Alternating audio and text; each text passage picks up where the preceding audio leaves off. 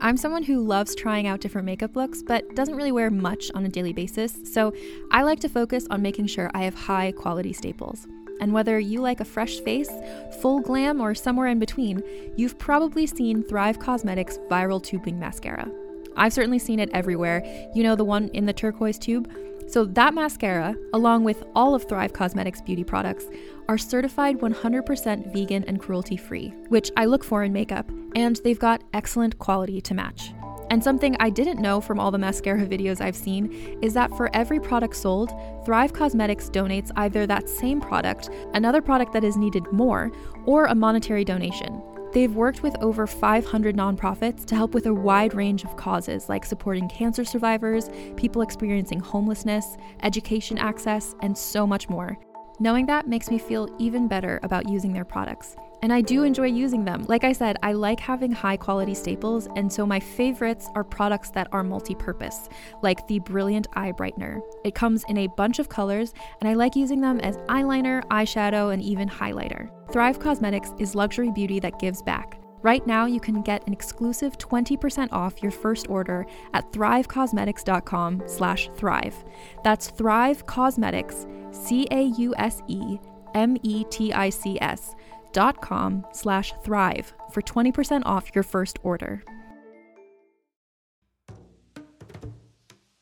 Calling all lovers of mystery and fans of a good story. If you haven't already heard me talk about June's Journey, you're in for a treat. It's time to don your detective hat in this free hidden object mobile game that delves into the captivating journey of June Parker, a self-proclaimed detective on a quest to unravel the mystery surrounding her sister's untimely death. In June's Journey, you get to play as June, deciphering clues and unveiling secret plots within thousands of beautifully illustrated scenes. And did I mention it's set in the glitzy 1920s? New chapters are added weekly, so you will never run out of new thrills to uncover, and you can also personalize and decorate your very own Orchid Island where the story takes place. How sharp are your detective skills? Find out when you download June's Journey on your Android or iOS device, or play online via Facebook Games. Your detective journey awaits.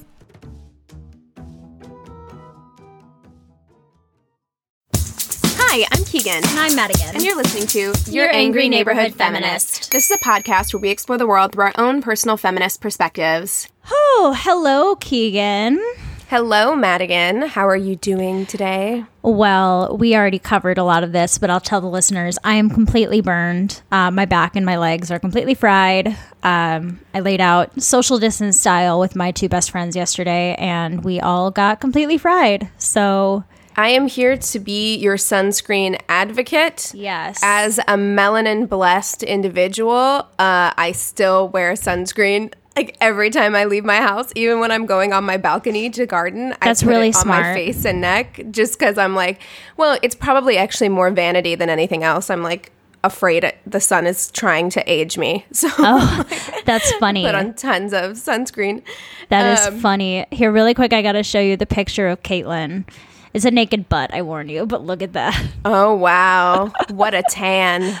It's burn. Like, it looks tan, and she's got, like, a darker, like, kind of complexion under her whiteness, you know? So she tans really, really well.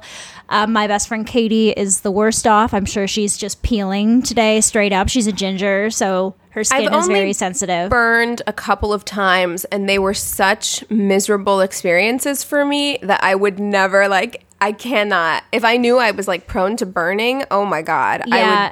You know, burning was like part of my childhood. I was so used to it. Like, we're Irish people. You know, my mom's got more of like an olive tone skin, so she wouldn't burn as easily. But my mom would like wear like baby oil and go lay out in the sun. Like, it was not like, yes, she told me to wear sunscreen, and when I was little, she would put it on me, but it wasn't like talked about that often. Now, granted, my mom has had some skin cancer removed now that she's older. But yeah, it wasn't, wearing baby oil and going into the sun gives me intense anxiety. I did it too. I remember wearing, it wasn't baby oil, but it was like some sort of like tanning oil. But in Minnesota, also, you have to realize the sun isn't as strong as it is here. So here, it's like, it would be insane for me to do that. I was telling Keegan, I think I was exposed without sunscreen for maybe a half an hour, and that's all it took. So yeah, I'm paying the price a bit today, but I don't have to go anywhere which is perfect. So I can just stay home and stay hydrated and That's right. talk about Get nipples. some aloe vera. Yeah, let's talk about nipples, Keegan. Let's do it. So today we are going to be talking about Free the Nipple, and also kind of the history behind the sexualization of women's breasts, Yeah. etc. So I know Yeah. that Madigan did a lot of research about the history of women's breasts and sexualization. Do you want to go into that a little bit? I would love to. So I also just want to say, like, I had thought of Free the Nipple because Free the Nipple is the campaign that I know the most about. That's the thing that's happening right now. But as I was doing research, I was finding all of its predecessors in this history and the reason why Free the Nipple is so important, and also what people take from different parts of the Free the Nipple campaign as well. It's interesting. So let's go back in time. Let's go back to the 15th century. If you guys follow us on Instagram, which if you don't, you really should, we posted a photo of a woman named Agnes Sorel sometime earlier this week or last week, something like that. It's a photo of a woman and her dress is cut in a way that one of her breasts is exposed. So she was the first ever titled mistress. So this king, I didn't write down who he was, but he left his wife for his mistress. So she was like the first official mistress, whatever. She died under mysterious circumstances at the age of 28 years old, which I'm not going to get into, but I want to get into another time. But not before she popularized the nipple. So since she was the second wife to the king, her presence was not always welcome, and her fashion choices especially made her even more of an outcast. She was known for her very large breasts, and she was not afraid to flaunt them. She would keep her bodice unlaced so that her breasts would be easily exposed. However, it wasn't really her boobies that upset these aristocrats. It was the diamonds she wore, because I guess years and years ago, it had been prohibited for anybody to wear diamonds except for the king. And here's this woman, tits out, wearing diamonds. An icon, truly. Feminist icon. Truly an icon. That's why I'm like, I want to get more into this woman. She sounds fascinating to me. So, but that was really the big thing, is that the jewelry that she was wearing was really the thing that made them clutch their pearls, no pun intended. But thanks to Agnes, by the 16th century, necklines began to lower and lower, and it was common for fashion. And it was common fashion for breasts to be exposed in public. So even girls at a very young age would wear these very, like, kind of not plunging necklines the way we think of it today, but almost like a really wide scoop neck that went pretty low. And it was very common to have dresses that would like just sit right above. And the thing is that they would wear corsets, but they would leave the tops untied, much like Agnes did, so their breasts could easily fall out of their tops. Right. Well, I think people oftentimes think of like 18th century when they think of those like corsets that sit very low, pretty much just right above the nipples, and then the breasts are pushed up. Exactly. So it was the 18th century when they started covering the nipple a bit more. But in the 17th century, it was actually really, really common still to have nipples be on display. Nipple spillage was very common. It was a common occurrence, not just for, queens and courtiers, but also for women of everyday society, like the peasants. In what country, though? I believe this is mostly European countries. Because there were like different European countries were far more puritanical than other European countries. Like I know in England, for instance, like things were far, far more covered up, and like a lot less things were exposed. Well, but yes, it's largely due to like religious reasons. When Christian missionaries started coming to different places was when modesty kind of started coming into trend. But I think a lot of this, like when we're talking about the Renaissance era in the 17th and 18th centuries in certain parts of Europe, it's usually discussed in much more of like an aristocratic group. But in the 17th century, it did kind of start spilling into everyday occurrences. The everyday woman would be wearing outfits that would invite the nip to slip, It was totally cool at the time. And actually, in the 17th century, it was more common in portraits to see a woman's exposed breast than it would be to see something like a knee or an ankle. Like that was completely taboo. But painting a portrait of a woman bare-chested wasn't. It was seen as much more normal. So also in the paintings, they like to exhibit one's youthful looking breasts because that implicated the innocence and purity of the woman who hadn't yet nursed a child and therefore in theory hadn't been deflowered. So there was something with this young virginess breasted portrait, and then there was the other like if you were more of a fully developed woman, it would symbolize high birth and strong moral character. Okay, good boobs do not indicate that you have not had sex. That's not how that works at all. So first of all, that.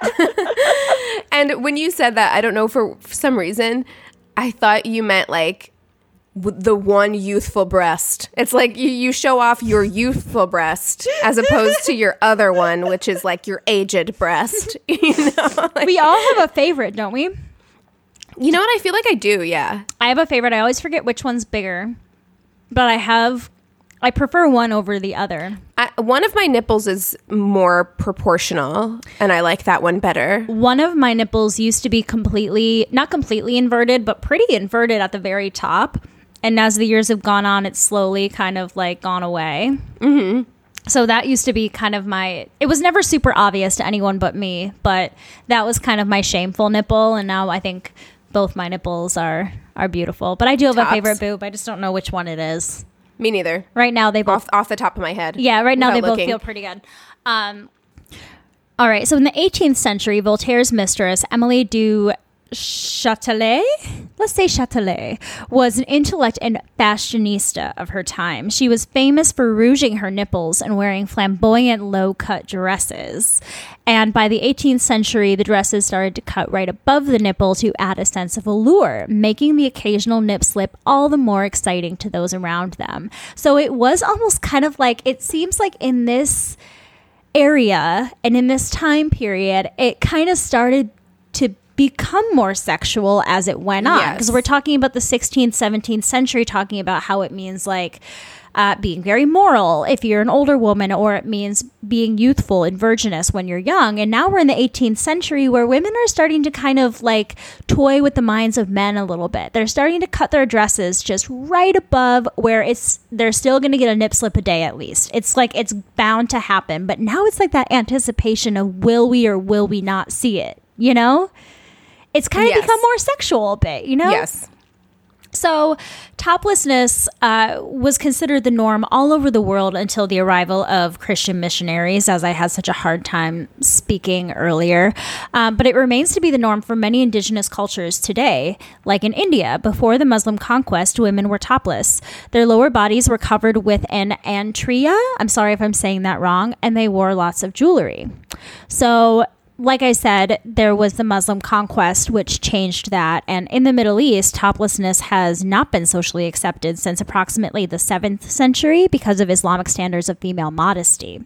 So in the Middle East, it hasn't been common for women to go topless in a really long time. You have to go kind of back to like the Egyptian times and the times of pharaohs and things like that to see toplessness occurring more often in that area. Right. Well, I see modesty tied with morality in a lot of religions. I think that that's kind of what we're getting at here. It's not necessarily a Christian thing or a Muslim thing or a Jewish thing. It's a religion thing more than anything else. Yeah. Because, you know, we've talked many times about having an episode about modesty and kind of the myths surrounding the modesty principle, because modesty being tied into morality is just ridiculous. And we're going to talk a little bit about that today as we talk about the Free the Nipple movement.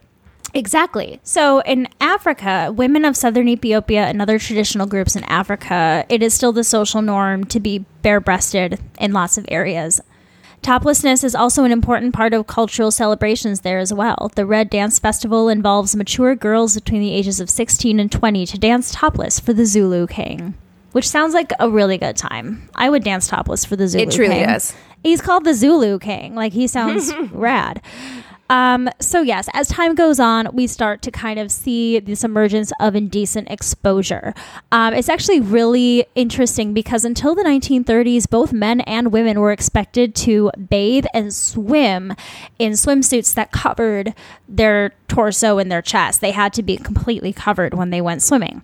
But mobs of men in, I believe it was Atlantic City, started showing up topless in protest. And are you saying they started a Free the Nipple movement? They sure for did, men? Keegan. They sure did. And they were incredibly successful. Within a very short period of time, it became very normal for men to go without their shirts, and men started wearing just their swim trunks. And just like that, it became completely normal. And another little fun fact that I read about just in the Indecent Exposure Wikipedia page in general, because they talk about all different kinds of exposure, but they also said that belly buttons were indecent until the 1960s and 70s.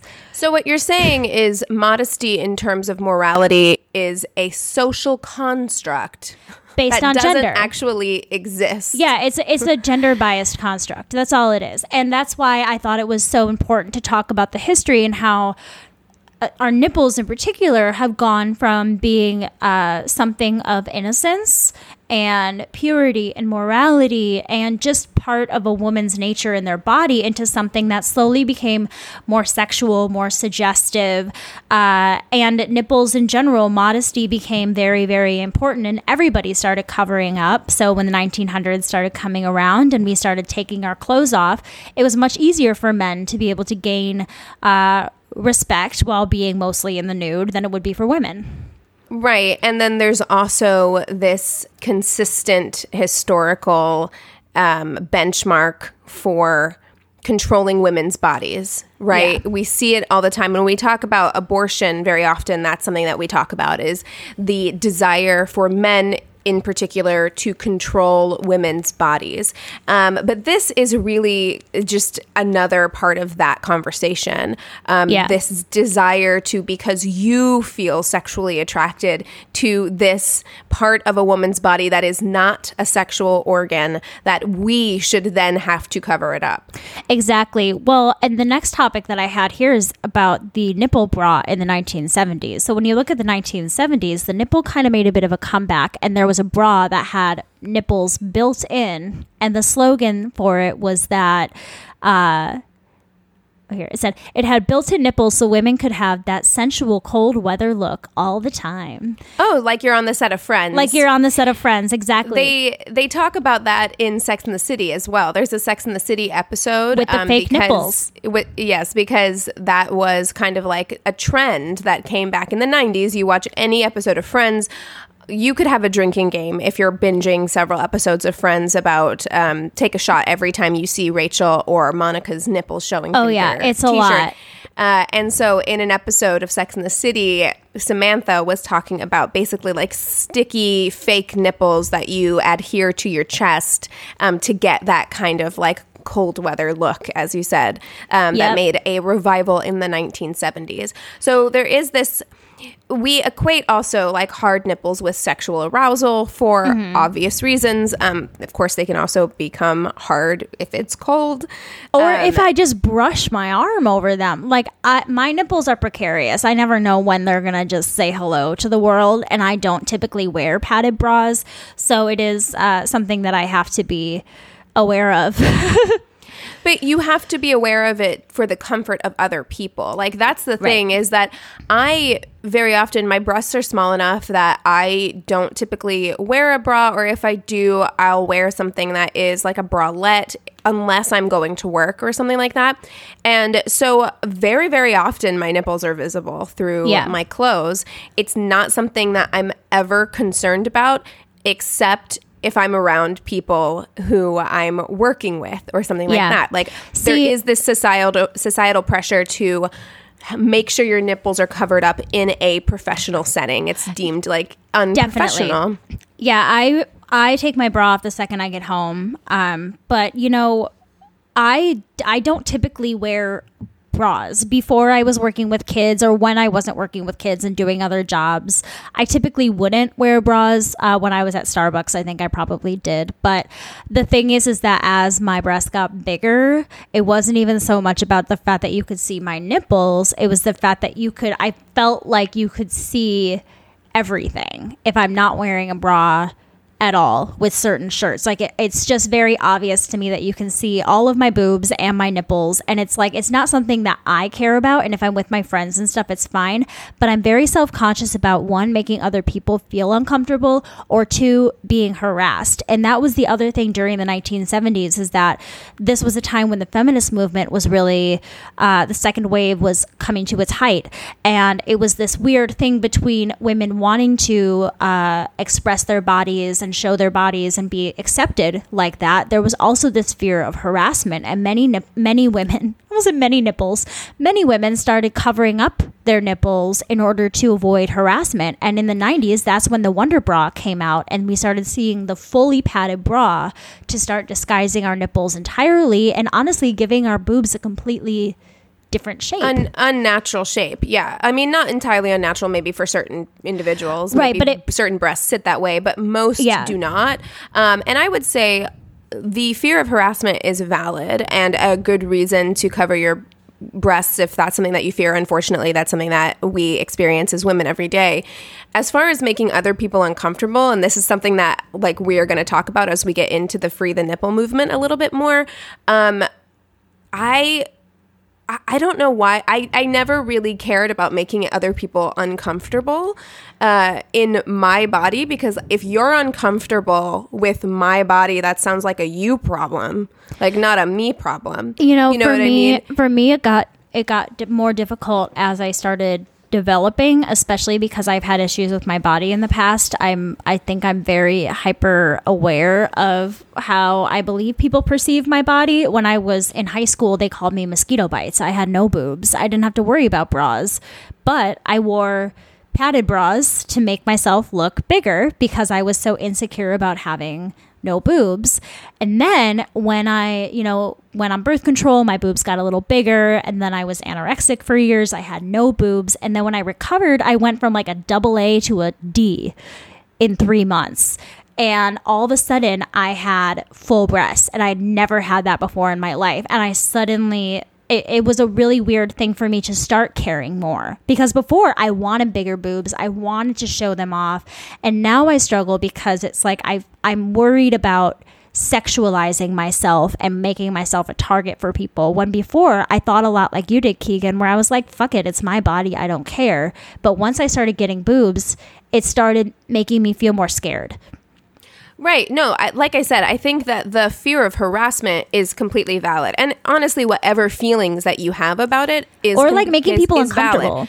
But I would challenge you and other people who feel that way about making other people uncomfortable to reframe your thought process on that, because... first of all, you can't control what other people are feeling. And as we're going to get into, different things make different people uncomfortable for a variety of reasons. So, I mean, I would just say, like, they need to own their feelings about your breasts. You don't need to take on the burden of owning their feelings about your breasts. You know what I mean? It totally makes sense to me. And that is... it's what I believe in every other aspect of my body, but there's something with my boobs where, like, I just feel uncomfortable. Like, even on Zoom with my friends, if I'm wearing a shirt where I'm like, there's no pattern or anything on it, and I feel like you can just see my nipples and my boobs, I'm like, I worry, do I look like I'm trying to show them off? Do I look... there's all of these inner monologue things that I think in my head.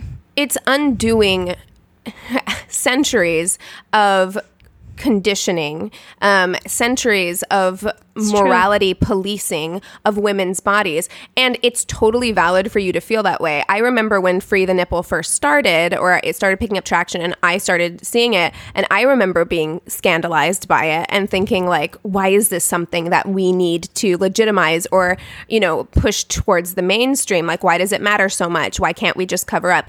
And it's the principle of it now that I've come to understand that it is the principle of telling women that this part of their body is sexual and not meant to be seen. Exactly. So I think that those feelings are totally normal and valid. And I'm not saying not to have them. I don't want it to come across that I'm like preaching in that way. No. I'm just saying maybe when those feelings come up, just as with anything else, we should stop and examine that feeling and consider why we're having it. Like, is it a feeling that we would have if not for decades or centuries of social conditioning that have made us feel that way about our breasts. Well, and that's a great way of putting it. And, luckily we have organizations like Free the Nipple. And before Free the Nipple, there was Top Freedom. And before there was Top Freedom, there was the Top Free 7 in 1992. They were arrested for taking their tops off and exposing their breasts at a park in Rochester, New York. Luckily, the judge sided with the women, stating that including women's breasts under private, intimate parts of her body created a clear gender-biased classification. They were dismissed by the State of Appeals. However, no laws changed. Instead, the judge told the women that they had the right to go topless as protest, but not at their leisure. Okay, so this is kind of an interesting segue into the Free the Nipple movement. So I would say probably nowadays, especially people our age and younger, they are probably the most familiar with the Free the Nipple movement as a campaign that advocates for women to be able to expose their breasts. So this campaign that we know as Free the Nipple, it was effectively started in 2012 when filmmaker Lena Esco was in pre-production on a movie of the same name. The movie is called Free the Nipple. I watched the trailer for it. I wasn't able to find it. Things come up that are like Free the Nipple Netflix, but I didn't find it on Netflix. Interesting.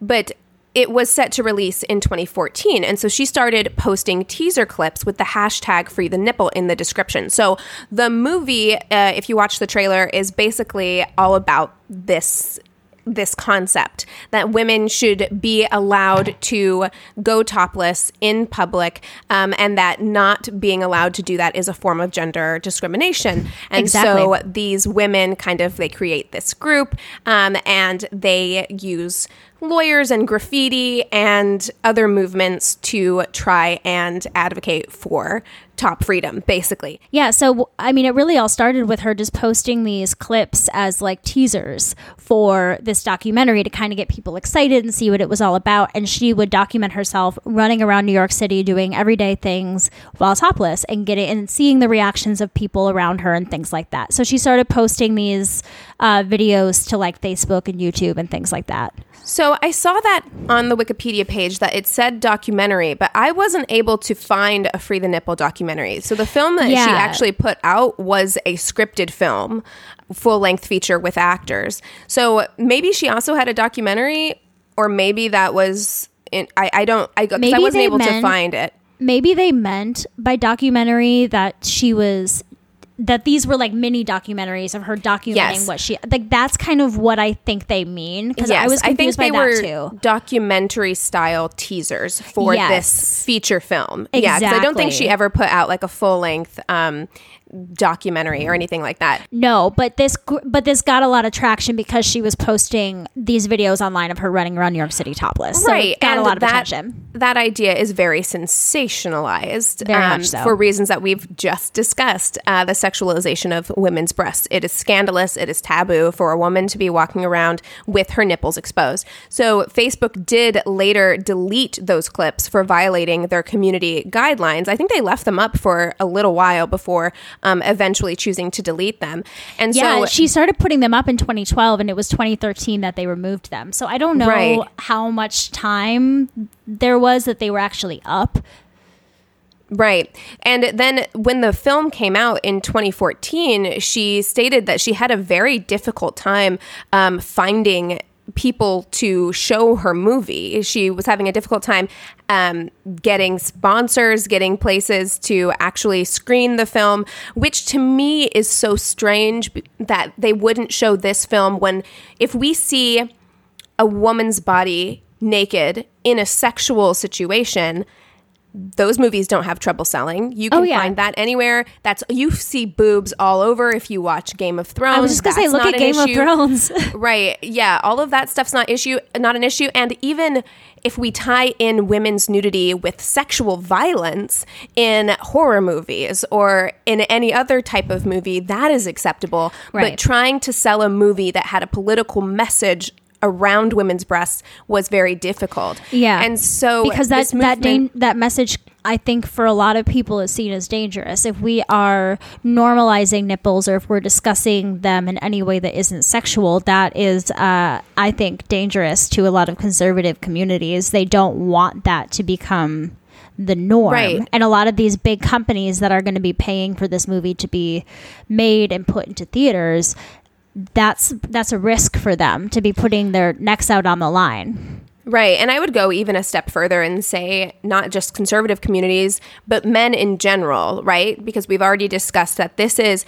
an effort by men to control women's bodies. Mm-hmm. So this movie really had the underlying, or very, not even underlying, overt message that women should be able to control their own bodies, mm-hmm. which can be seen as kind of a threatening, radical message. Right. So because of all of these issues that she was having, these things are being taken down off Facebook. She's having trouble selling this film, and she's being very vocal about her issues with this.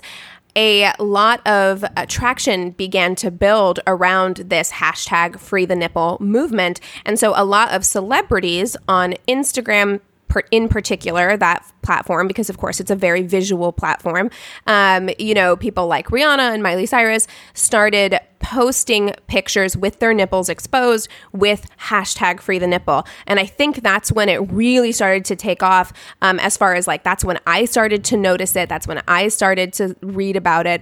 This was not something that had occurred to me at all. Oh, yeah. I didn't know about it at all until I started seeing celebrities doing this. And, Lena Esco started kind of getting some fame as well with these celebrity backers, behind her and everything like that. I actually read an amazing Time article that was written by a woman named Rachel Kramer Bussell, and I actually quoted her a lot in her writing in my notes because she was fantastic in this article. But Esco told Time magazine, "Being topless is what we had to do to start a real dialogue about equality. This is not about being topless. This is about equality. It's about having that choice. A lot of people are not informed about the equal pay thing. Women still get paid 78 cents for every dollar a man makes, but very few people know about this. If there's a group of girls running around topless all over the United States rallying for equal pay, then it would be making headline news, don't you think?" So I have a few thoughts about this. I think that she makes a really, really good point about creating a place for starting a dialogue about equality and why women's nipples are criminalized and men's are not, and so on and so forth. When she starts talking about making it a political statement about the pay gap, I think that starts to pull away a bit from the initial goal. And I think it also starts trying to say that nipples shouldn't be sexualized at all. And that's something that I kind of had to think about as well, is that there is something about, the way that we show and use our nipples is that of our own choice. And I think that's what she was meaning to say, and then kind of went off the rails a little bit. Well, I don't think there's anything inherently wrong with just saying that, yes, this is about women being topless. I don't think she needs to qualify it that way. Yeah. I feel like maybe she felt urged to say this is about women's equality and not just about women going topless, but it can be about equality and be about women being able to be topless, because the fact that when this first came up, first of all, it's not anything that I had really thought about. And when I did think about it, my initial response was to be like, I don't feel like this is necessary, because I had been socially conditioned to believe that breasts were sexual. Mm-hmm. So I think creating a dialogue around that can be your goal. Exactly. You know what I mean? I don't think it needs to be. It doesn't have to be anything else. It doesn't have to be. Yeah, the author Rachel Kramer Bussell says in this article, "Free the Nipple is part of a larger mission to reclaim women's bodies sexually and safely at a time when all are under attack in various ways." And I like that she was kind of exploring the different ways that we can reclaim our nipples. We can rename them. We can reclaim them sexually. We can reclaim them as being non-sexual things. And we can choose when we want them to be sexual and when we want them to not be sexual. Well, and that's the same with men. And we're going to talk about that a little bit more as we move through. But to act as though women's breasts are sexual and men's breasts are not is a completely flawed way to look at this. So let's move in a little bit more and talk a little bit more about this Free the Nipple movement. Yeah. So in March of 2016, during the presidential primary, there were two students, Tiernan Hebron and Annie Ma, who were arrested in Los Angeles for appearing at a Bernie Sanders rally topless except for tape that was covering their nipples, which, by the way, not topless. If your nipples are covered, this is also part of this argument. If your nipples are covered, how is that any different than anything you would see in a Victoria's Secret ad? How is that any different? Why is that so offensive? It doesn't seem to be freeing the nipple to me. Because it's the nipples are... No, it is. But like, the reason that they were arrested seems a little bit dumb to me. Because it really is very similar. And when I was in Lake Havasu for the 4th of July a couple years ago, all you saw were pasties. I was wearing a bikini and I was the most covered up on that beach or on that lake. It was crazy. Right. Yeah. So they had the words "free the nipple, equality, and feel the burn" written across their chests. They were not charged with a crime, but they were held for 25 hours before being released. So they were held in jail for over a day before being released, which is ridiculous. Yeah. They weren't charged with anything. That's insane. So upon release, Annie Ma filed a federal lawsuit with the Los Angeles Police Department, and she said that her action was not lewd because mammary glands are not sexual organs, as we've discussed, but rather have the purpose of breastfeeding children, and said that she believed that she did not at any point show her genitals or private parts. Her attorney claimed that she was never nude and that California's indecent exposure law applies only to genitals, not to breasts. Her lawsuit also alleged that her constitutional rights had been violated, that she had been subject to unlawful gender discrimination, and that federal civil rights laws had been violated. So I wasn't able to find any information about the results of this case. However, I was able to find a Court of Appeals record for Annie Ma v. City of Los Angeles for March 2019. So I don't know if this was an appeal of this case or another case, because she was arrested again. But I'm going to read an excerpt from this Court of Appeals record. So it says, Ma argues that the district court erred in granting summary judgment to the individual officers because they violated her constitutional right to be free from false arrest. In the context of an unlawful arrest, officers are entitled to qualified immunity if it is at least reasonably arguable that there was probable cause for arrest. Here, the officers had reasonably arguable probable cause to arrest Ma because reasonable officers could disagree as to whether California Penal Code Section 314's prohibition on the exposure of private parts includes female breasts and nipples. For the first time on appeal, Ma argues that the city and LAPD acted with deliberate indifference towards her constitutional rights by incorrectly training officers that Section 114 applies to female breasts and nipples. We decline to exercise our discretion to consider Ma's waived argument. So it sounds like she lost. And this is really strange. Yeah. So this portion is basically saying that she's saying, hey, I have a constitutional right to not be arrested falsely. And they're saying, well, it's not a false arrest if the officers had a reasonable argument that you were breaking the law, and they reasonably have misunderstood this penal code to include breasts in indecent exposure. So the officers were wrong, but because they were reasonable? Thinking they were being reasonable about it. Yeah. Well, and to me, when you were saying it, it sounds like there needs to be, it needs to be written more clearly then. You know, because when you say... but it is written clearly. That's the thing. It's written clearly. The officers had a misunderstanding of the law. So they get out of trouble, and she just has to live with having been in jail for 25 hours incorrectly because their understanding of the law was incorrect, and that is reasonable in our society, which is bullshit. If officers make a mistake like that, even if they argue that it was a reasonable mistake, they should have to deal with the consequences of that mistake. Yeah. Not the citizen. Yeah. The officer should. Definitely. We should hold them to that. Yeah. That's crazy to me. Oh, no, all of this is crazy making. Everything we talk about is crazy making. It's insane. There was actually once a nurse in to protest the London department store Claridge, which told a mother to cover up while breastfeeding. And one woman carried a sign that said, "That's what breasts are for, stupid." And that kind of reminds me of what was her last name again? I don't have it written down in front of me. Annie That's Ma. what Annie Ma was kind of saying too. Like, look, our breasts have a purpose. This is their purpose. But what I liked is that Rachel, the writer of this Time article, said, "Except that's not what all breasts are for. They're for whatever a woman wants to do with them. We shouldn't need to glorify breasts or women in order to respect them."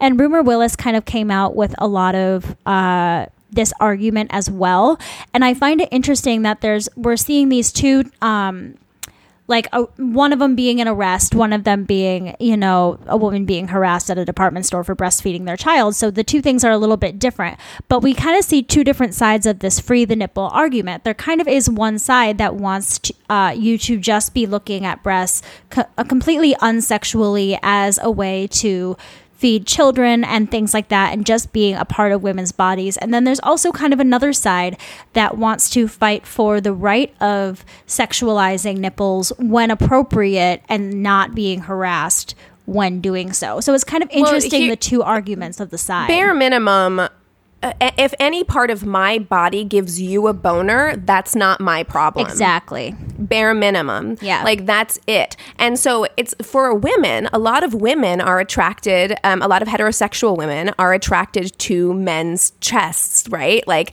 we post topless pictures of men who were like cut or whatever all the time. Right. And we drool over them and we talk about them in a sexual manner. But that is not deemed sexual. Right. I think women are arguing the same thing. Exactly. So your body can serve different purposes, Yeah. right? Like, yes, breasts are there to feed babies, but men can also be attracted to bare breasts, or women can be attracted to bare breasts. Exactly. Anyone can be attracted to bare breasts. That's fine. And that's the thing. But I just don't want, there needs to be space within this movement to still accept the fact that there is a time and a place for breasts and nipples to be sexual, and that's okay. But it is not on the woman, like you said. It's not on my body that I gave you a boner. That's the you line. You can be attracted to any part of my body. Like, it's fine, but you don't get to tell me what to do with my body because it makes you horny. Exactly. Sorry. Yeah. So historically, women have been arrested. They've been charged with public indecency, disturbing the peace, or lewd behavior for bearing their breasts in public, even in jurisdictions where there is no law that explicitly prohibits this. In New York State, female toplessness was made legal in 1990, and a woman was arrested there in 2005 for appearing topless in public. So she was arrested because, again, these cops don't have a valid understanding of the law. And she was able to appeal that decision in 2005, and the court actually ruled in her favor, and she received $29,000 in damages. Wow. So there is some precedent for successfully being able to appeal these issues. So various court cases in the United States have involved the question of whether women may publicly expose their breasts. There was a case in Fort Collins, Colorado. It was Free the Nipple v. City of Fort Collins, which attempted to remove the provision in the municipal code that prohibited women from revealing their breasts, and the federal lawsuit won in appellate court. So after Fort Collins had spent something like $300,000 to try and fight this, fight allowing women to appear topless in public, they finally decided to stop defending it. And it effectively gave women of all ages the right to go topless wherever men can within this jurisdiction of the 10th Circuit, which actually covers several different states. But decisions elsewhere have let these laws that prohibit women from going in public topless stay on the books because they say that unlike male chests, female chests are considered erogenous zones. Now, that's not true. That is not true. Many men find their nipples to be sensitive. They enjoy nipple play during sexual intercourse. Many men enjoy that. So to say that only women derive sexual pleasure from their nipples, and that is why they must be covered up. That is what makes them inherently sexual, is blatantly false. Well, I can't even believe they would say that. Yeah, I read an article. It was more of a scientific article about the discrimination between nipples, even when it comes to animals, things like that. But they were saying that women are the only mammals that have permanently enlarged mammary glands.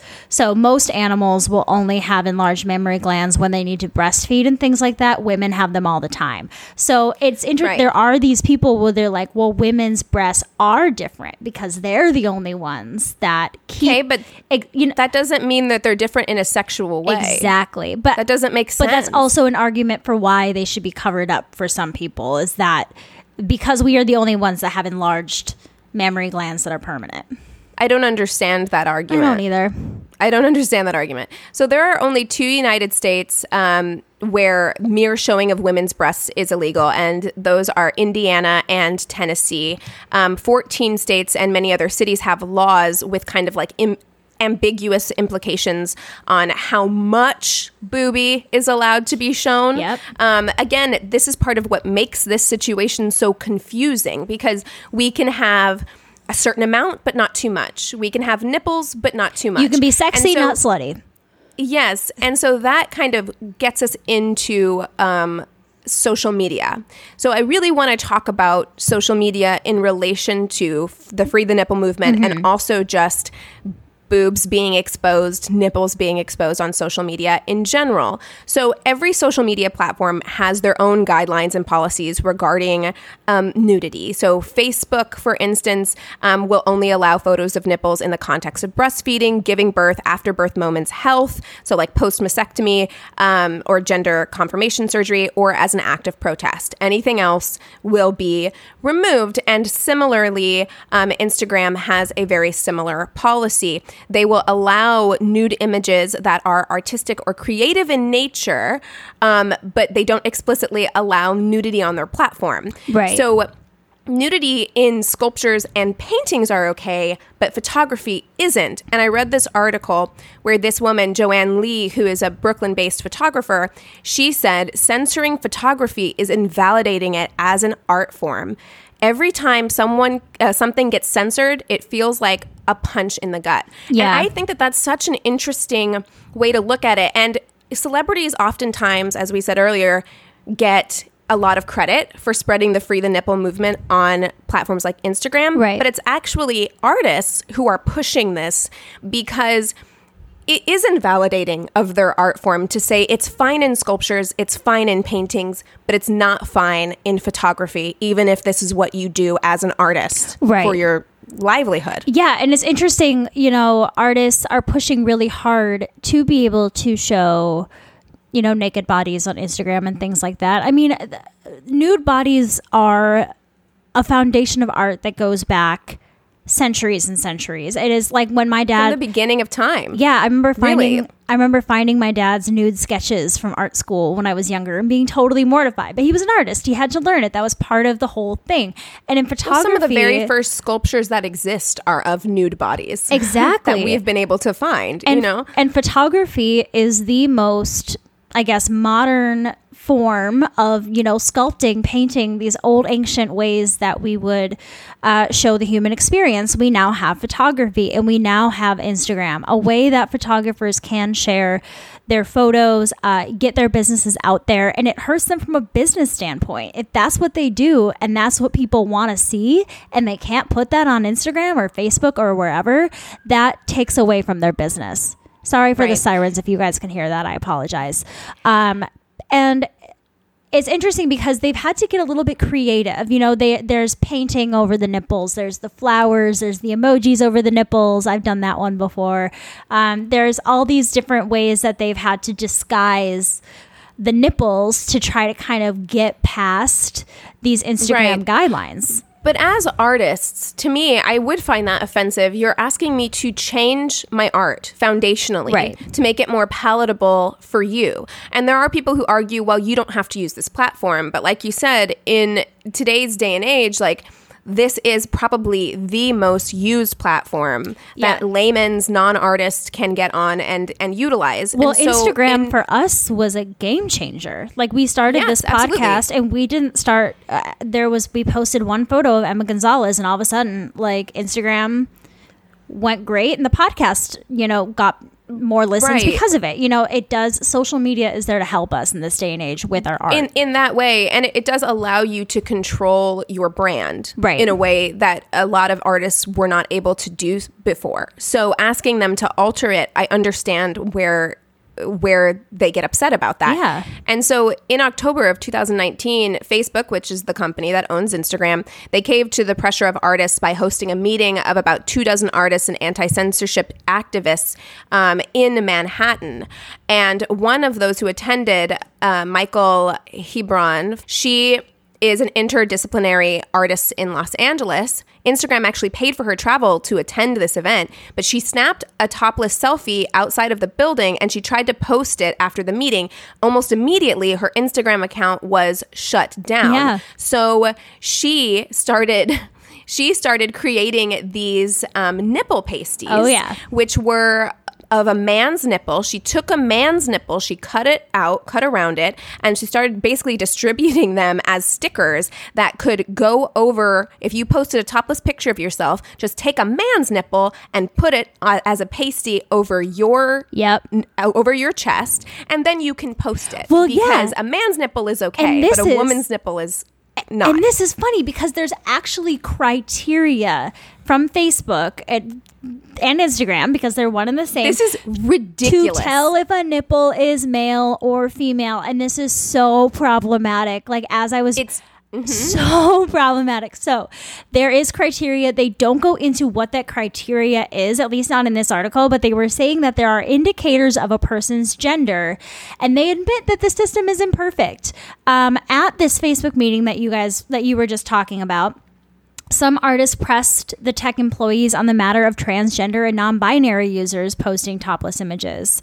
Rain Dove, a gender non-conforming model, posted topless images with breasts exposed, and Instagram took the post down. Dove would repeatedly republish these photos, writing in the caption that Dove does not consider themselves females. Their nipples weren't female either.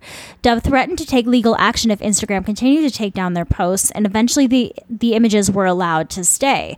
So this brings up a really big question into what that means for the transgender, the non-binary, the non-gender conforming community, because you cannot look at a nipple and be able to say whether or not it is inherently male or female. So this woman who is, let's see what she's in charge of again. She is Instagram's head of public policy, Karina Newton. She's quoted a lot in this article that Keegan sent me. And she says that if there is context signaling that a user identifies as a man or non-binary, nipple exposure is allowed. But if a trans woman posts an image of their exposed nipples, Instagram will have to remove it. Like, this doesn't make any sense. It doesn't make any sense. It seems like a lot of work to get rid of girly nipples. Like, that's it. It doesn't make sense. You should just allow all nipples. By saying that, you are agreeing that nipples are not offensive. Right? You're saying that it's not the nipple itself that is offensive. It's when it is attached to a female identifying body. Exactly. Because you didn't have a problem with that nipple when that body identified as male. But when that body identified as female, publicly identified as female, now you have a problem with that nipple. That same nipple. That doesn't make any sense. It makes no sense whatsoever. Yeah. For a biological male to transition to be a biological female, to physically have the same nipples, but now to have fuller mammary glands, that image needs to be taken down. Or even if they don't. That's because true. There are non-binary folks who choose not to get top surgery, but identify as female. So that nipple is not okay even if it's on a flat chest, because that person identifies as female. So your problem is with the gender of the person, of the way that they identify, not with the nipple itself. That makes no sense. I mean, and that's the whole point of this of this topic is that this is a very gender biased issue. That's why this is a feminist issue, because we are fighting for one very small part of our bodies to be seen as equal to one small part of a man's body as well. And the fact that we have to jump through so many hoops when it comes to social media and our everyday lives to make sure that we are abiding the laws, making sure we're not making people uncomfortable, making sure we aren't being harassed. The life of a woman with boobs and with nipples is not always an easy one. And then you go to the other side, where I was reading stories about women who had posted photos after their mastectomies or after they had gotten, their boob jobs done after having to have their breasts removed for breast cancer. Like, these are really inspiring, wonderful stories, because women, some women don't hold their boobs close to their heart. Some people really do, and that's a momentous moment for them to be able to continue to have that very feminine body. And so for Facebook to take that down and for us to be policing what they are and aren't allowed to expose of themselves isn't right. Well, yeah, it doesn't make sense to say that some breasts are okay in some situations and others are not in other situations. It just doesn't make any sense. Right. I think we need to reframe as a society what we deem to be immoral or lewd. I think that a lot of things that I see on social media are far, far more offensive than a human body. Yeah. I agree. Period. And if it's an issue, if you want to argue that, like, you don't want your kids exposed to this or that, well, then don't let them on the internet. That sounds like a you issue once again. You know what I mean? Because also, if you think that your teenage boys aren't seeking that shit out elsewhere, honey. Yeah. It was funny. I actually was having a conversation about this a little bit, not so much with nipples and boobs, but with butts yesterday with my friends when we were out sunbathing on my yard, because we don't have a pool. It's not like there's reason to wear a swimsuit, but we were wearing our swimsuits, and I have a new swimsuit that is kind of cheeky, and I have no butt. So it's not a sexual thing at all, but I have, there's 3 kids that live next door to me, and they were kind of playing outside and stuff. And we all 3 were kind of like, are we too exposed right now? Like, are we appropriate for the kids that are around? And I eventually was just like, fuck it. They're not my kids. If they don't want their kids to see it, they'll bring them inside. And they were inside most of the day. So I don't know if that was because of me or not, but Yeah, it's not your concern as far as that goes. Like, it's truly not. Like, there's nothing, and this is something that I've had to relearn as a recovering Christian. Yes. That is something that I have had to relearn, is that bodies are not immoral. Yeah. Bodies are not immoral. Sex isn't even immoral, but bodies are also not inherently sexual. Yeah. They're just not. Yep. And to say that women's bodies are more inherently sexual than men's bodies is just strange. Yeah, it is. It's very strange. Well, it goes back to then just the history of sexualizing women. Right. And needing to have that control. Exactly. Oh, that control. This was a wonderful suggestion. Yeah. That, again, I'm glad that you suggested it. I actually really enjoyed doing the prep for this episode and reading those articles. I actually want to give a shout out. I just remembered that it wasn't actually just my idea to talk about this. We had a message from somebody, and now I'm not going to be able to find it right now because I just remembered, but I'll make a shout out at the end of maybe the listener notes or something, we can add it in. But somebody did write to us saying that they were conflicted about whether or not they should be wearing bras, whether or not their nipples should be exposed, how much of their boobs should be exposed. So we did have somebody write to us about how they wanted us to talk about that. And that's what made me think of Free the Nipple and talking about all of this. So to the listener that reached out to us, I hope that this kind of answered some of your questions to how we feel about that. So yeah. Yeah. If you have listener suggestions for us for episodes, please reach out to us. You can do so on our Instagram at Angry Neighborhood Feminist. You can also get us on our email at neighborhoodfeminist@gmail.com. We have a Facebook group and business page. You can leave us a review on our business page and also just hang out in the group. I post in there every now and again. You can also leave us a review on Apple Podcasts. We love getting your reviews there. You can also find us on Twitter at YANF Podcast. YANF Podcast. You can also listen to us on Radio Public. It is a free way for you to listen, and it helps us out just a little bit. Just a little bit. All right, everybody. Thank you so much for listening to another episode. With all of that being said, we encourage you to rage on. Bye. Here's a quick question for you. How did you sleep last night? If your battle for a good night's sleep feels relentless, I have the answer. It's a podcast called Sleepwave, with meditations and hypnosis created to help you fall asleep. My relaxation techniques will help you feel calm and ready for sleep, with soft music that will help you fall asleep in minutes. Most listeners never hear the end of an episode. So search Sleepwave on your favorite podcast app and find out why over 1 million people have fallen asleep to my voice. Hey there, it's Rachel Ballinger, and I am extremely excited to invite you to Rachel Uncensored. It's my podcast where I sit down and get real with my friends and celebrity guests, where we talk about all sorts of topics. And sometimes we might be under the influence when we do so. We cover things from personal stories to hot button issues. And it's the only place on the internet you can find an uncensored version of me. It's a side of me that you might not have seen before because it's not the most family or brand friendly. But don't worry, I'm still sort of slightly a decent human being. If you're intrigued, then make sure you check it out. New episodes drop every Wednesday. You can find it on Apple Podcasts, Spotify, or wherever you listen to podcasts. Trust me, you won't want to miss out on the fun and candid conversations we have here on Rachel Uncensored.